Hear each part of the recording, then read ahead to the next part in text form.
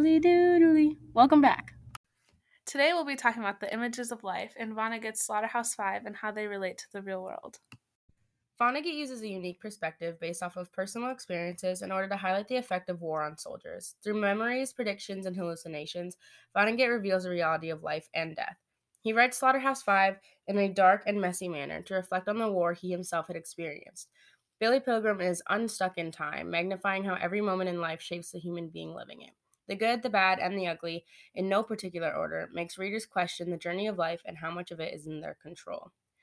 To kind of capture this idea, I wrote a poem, and it's called The Atoms of Life Moments. It's kind of cheesy, so bear with me. Although the time has passed, the memories of those moments last in the heart and scrambled in the mind. A lifetime consists of millions of stories, happy, sad, and gory. They complement each other like sister and brother. However, dates and times are not important because the people and the lessons learned are the trophy of fulfillment.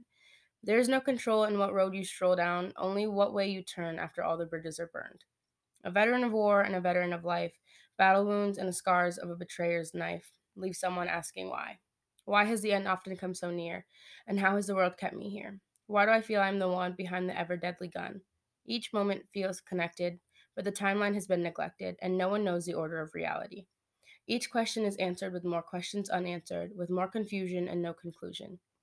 Each moment builds a memory that wields with unorganized precision at the sanity of a survivor. Picking up the pieces of glass, learn to build like an art class. Use the shards of memory, designing your own designated victory, where you win all the awards, and a place at the top of all boards where you outlive your knotted up life. So in this poem, I tried my best to kind of capture not only Billy Pilgrim's thoughts and feelings on guilt and life and death, but also I tried to go back and forth with time because in the story it's very all over the place and it's very knotted up, like I say in the last stanza. But I just tried my best to have it be really unorganized, but somehow be like a coherent, cohesive thought.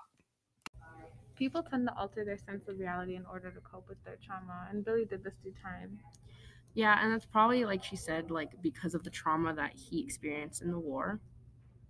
And how the war is super violent, and like in the book he explains how it's like bad for like everyone, and it's shown through like Billy's experiences and like how he was treated by like the other people, and it's also shown through like all the trauma that Billy experiences physically and mentally.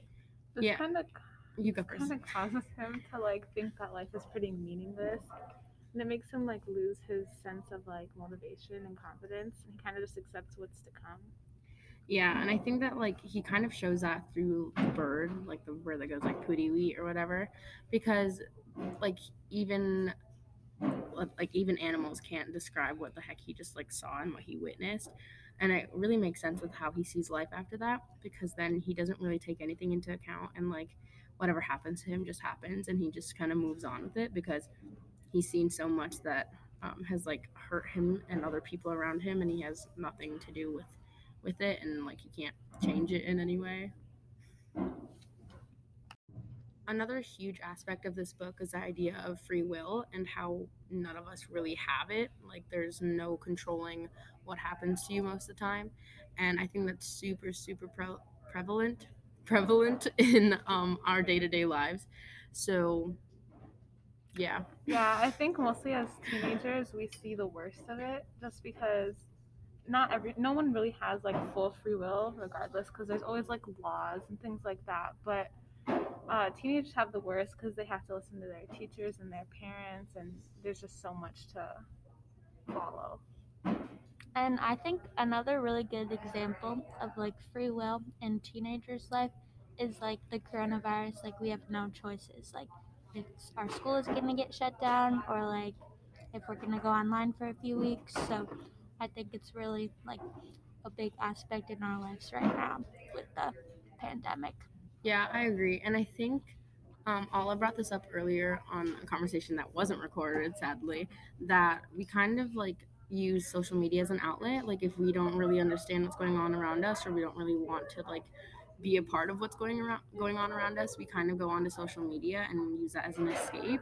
But in the same way, I also feel like that's part of the reason why we don't have so much free will, because there's so many like standards in society that we feel like we need to follow, which we don't necessarily have to do, but like because that's what society wants, that's what we do. And so that's another kind of idea of like not having free will, even though we technically should, but we don't because we're so affected by it. So I just thought of like another really good example of teenagers not having as much free will. And when I think about it, I just think about like the rules that we have to follow in school, and not necessarily that they're bad, but like we have dress codes and we can't talk the same way in school as we would if we were just out with friends. And you have to ask to use the bathroom, and you have to ask if you can do this and ask if you can do that. And that in that way, like we can't just do whatever we want because it's not like our authority to do so when we're in the school buildings. So, in addition to the other things with having no free will at school, another example is like close contact and the policy with that. If someone around you isn't wearing their mask, then you get punished for their decision not to wear their mask, and you have to do online for like 2 weeks or however long. And that's just another example in school that we have with the pandemic. And it kind of carries on to colleges too right now. They have an entire dorm dedicated for people who are either positive or have like close contact. And like they share a bathroom, which doesn't make any sense because like if you don't have it, you'll probably get it there. So then like people don't have the option to opt out of it. Like you can't just go home for the weekend or anything like that. Like you have to stay for the 2 entire weeks. Yeah, and that bleeds into like everybody's lives. That goes for like adults too, because it's not like our personal choices to not go out. I mean, it could be, but when you're quarantined, like you are told by the state and by the government and by the CDC to stay home for other people's safety. Another thing is that Billy kind of has no motivation for the future. He kind of accepted that whatever's going to happen is going to happen. So he just is okay with the outcome and doesn't have any reason to try to change it. Which is so crazy because like especially in our senior year, we're all so worried about the future and about like where we're going to go for college, what we're going to do for college, how we're going to get there, and all these like what ifs, whereas he just like doesn't even think about it. Like he thinks about what has already happened to him, and he walks through life without even looking forward. And like all of us right now are so focused on the future. Yeah, and I also agree with that. How senior year, the only thing on my mind is pretty much college and like worrying about that. And yeah. Thanks for listening. So I was just thinking about how we're seniors now, and like right now, as much as we don't like all the schoolwork, and especially like when we have to go quarantine and have to do it all online and stuff like that, someday we are gonna like look back at these memories and go back in the past to look at right now and think about how great like these memories are when we don't even realize that we're making them.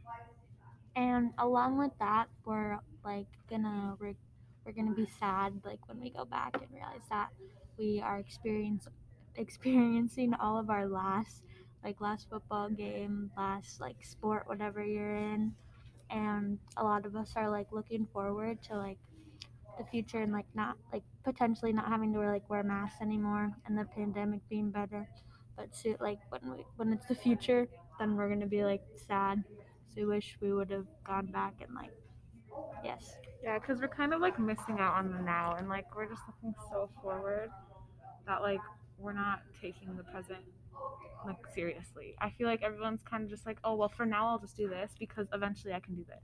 But like life's short and we don't know what's gonna happen. And I think, like Abby said, like we're all just waiting for this pandemic to end. But like who knows when that's gonna be? We're all assuming like, oh, next year it'll be normal. Like I can go to college my freshman year. Like we're all just assuming that it's gonna be over. But like who knows? Maybe we're gonna be doing our freshman year of college virtual. And I think that if we just keep thinking like, oh, when this is over, we're just like making excuses to not live our lives. Yeah, and I totally agree because like I think back to sophomore year a lot because I thought that sophomore year I was so overworked and how like life was awful in school. And then junior year and even this year sometimes I like look back at those memories and they're some of the best memories that I have from high school. And so it's always so crazy because we don't take advantage of the now and we take it for granted instead. And then we look so far forward into the future that we don't get to really experience life as it is, and then we have to look back on it later on in life and like realize that we didn't enjoy the time that we had.